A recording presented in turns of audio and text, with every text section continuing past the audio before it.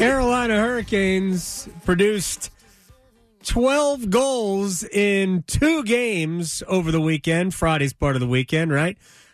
First one in Arizona on campus. Hey, we just brushed off 6-1 over Arizona because the Coyotes are a shell of an NHL team before the trade deadline dispersion. But when you send 2 of your top 4 defensemen and your third line center, a big physical center, when you send them out, you're going to be different, and they were. But last night at PNC Arena against the, in theory, angry Tampa Bay Lightning, 6-0 in what I believe was the best defensive performance I have ever seen from a Rod Brindamore coach team. I think that's a different beast. Let's talk about it with Cory Lavalette of the North State Journal and The Athletic. Is it fair to determine or to declare that as the pinnacle of defensive performances under Rod Brindamore? It's either that or the post-double injury David Ayers game, right? Right, true. I think it's one of those two.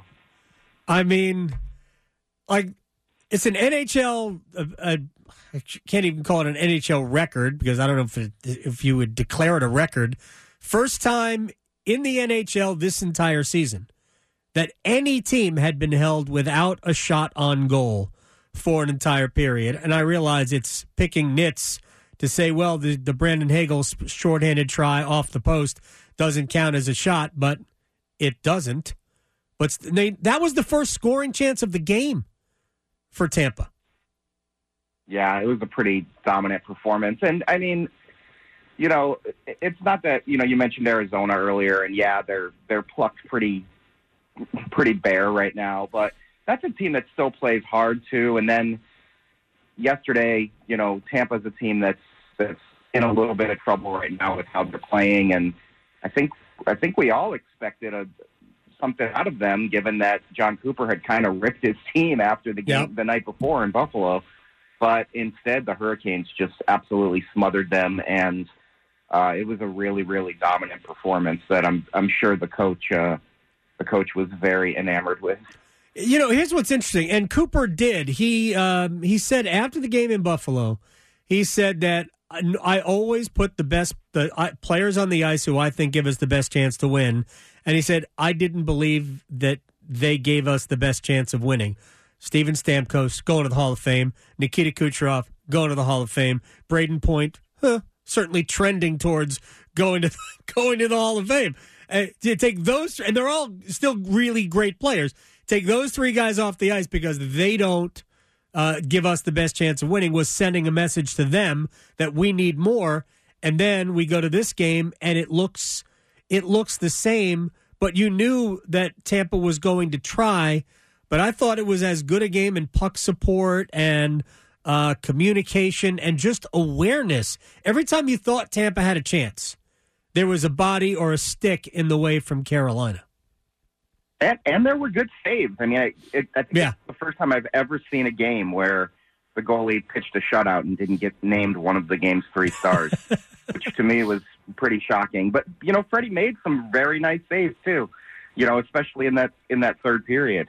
But yeah, I mean, overall, it was a clinic totally, and a team that kind of, I think, showed everybody that, hey, we may not have added the shiniest new thing to our Christmas tree for the stretch run, but they think they got better with the guys they added, and we haven't even seen one of them yet. But obviously, you know, Shane Gostisbehere is not going to average 2 points a game the rest of the season. But, probably not. Obviously, he's a fit. And the power play has jumped all the way to 13. I know. I just looked at that. And is ahead of the Devils, within a percentage of the Rangers, within a percentage point of the Avalanche, within a percentage point of Dallas. Like, you know, all this concern, and it just shows how, you know, and this is kind of what I've preached all along to people who are worried about the power play. As long as you're not in the, you know, bottom 5 of the league, terrible, the big key is getting hot at the right time. Right. And, I mean, this might not be the right time yet, but at least there's a glimmer of, okay, this guy we added is, you know, going to give us a boost. Yeah, what I have said was it doesn't even matter where you're ranked.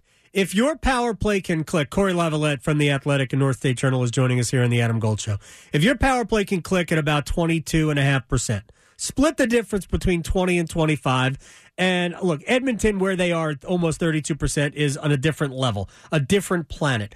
But where Tampa is at number 2, just over 25%, if you can split the difference between that and 20, and that is your playoff power play percentage, that's fine.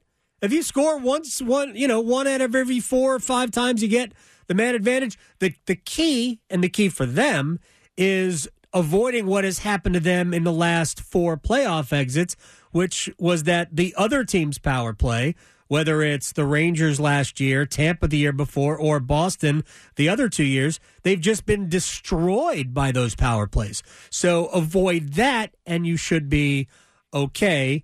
So you don't think that Shane Gostisbehere will direct a power play operating at 78% the rest of the way? Is that what you're saying, Cory Lavalette?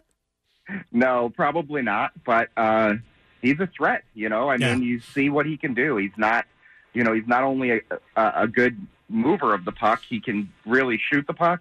And then he walks the line, better than just about anybody in the NHL. I mean, he's right up there among the elite guys who can, cross over, carry that puck along the blue line to create shooting lanes. And that's invaluable. I mean, even when he's not scoring goals, the hat trick goal by Teravainen is because he, gets to the middle of the ice, gets a pass back and gets a shot that rebounds right to Teravainen.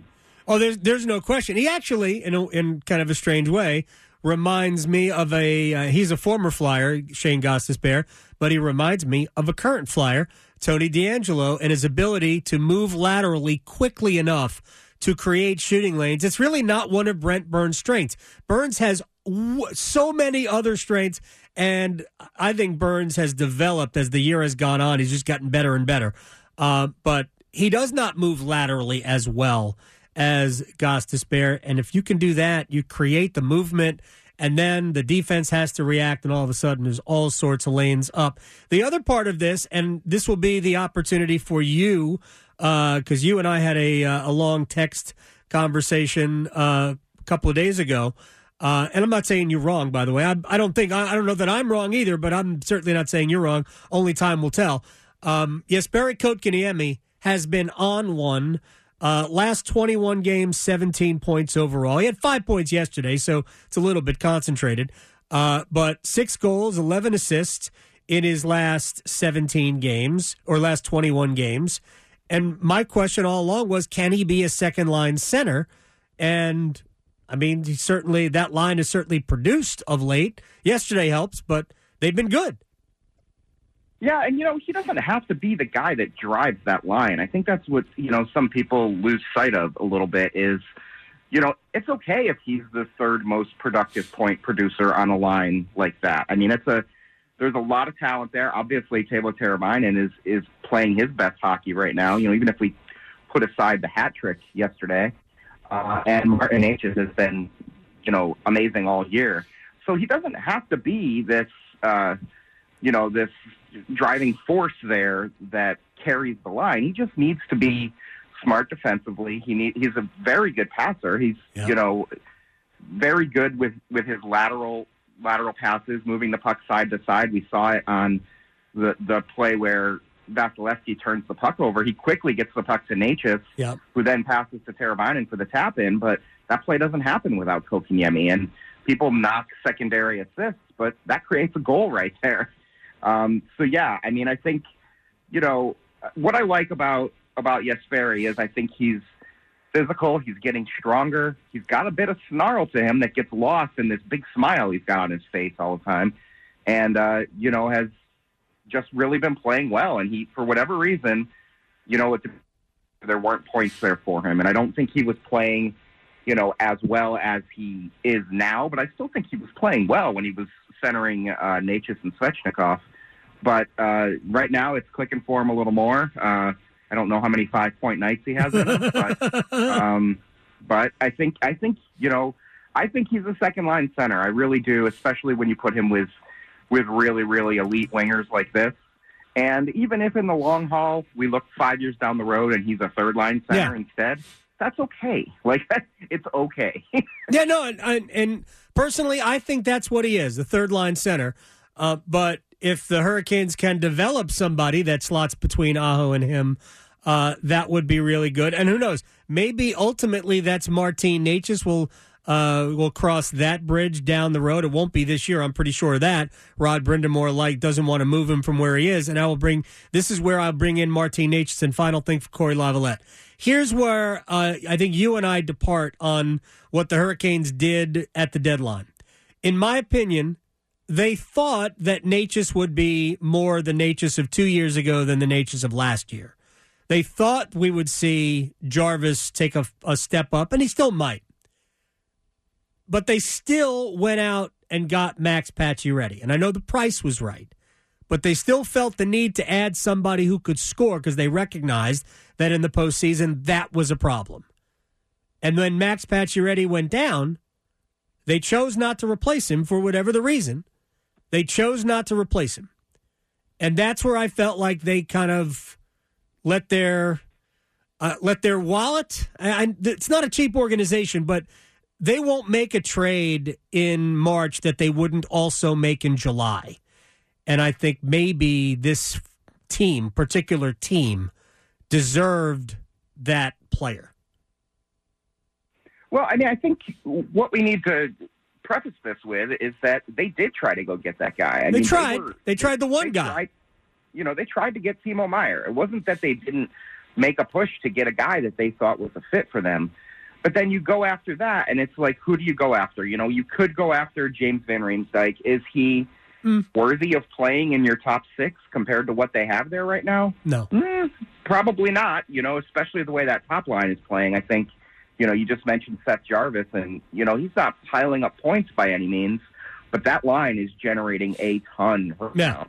I agree. And, if that second line's going too with Kotkaniemi, then all of a sudden, what you're adding is a fourth liner because there's no way Rod is taking apart that third line. So, right, yeah. You make room for Timo Meier, but who else do you make room for? If you're looking at the guys who are available out there. And everybody loves, like I said, I mentioned in the beginning, everybody loves the shiny new object. And you look at the Rangers and they're like, oh my God, they got Tarasenko. Oh my God, they got Patrick Kane. Those guys don't play any defense at all. And it's going to be a problem for them. We're going to run into spots. Now, could they outscore teams and could they, have their goalie carry them in the postseason? Certainly. They certainly could. But that's not the way this team plays. So it becomes a matter of who can you get that's good enough that you think belongs ahead of the guys you have or, can play on the fourth line and contribute that way. And what they ended up doing was saying, well, we already have two guys with double-digit goals on defense this year. Why don't we add a third?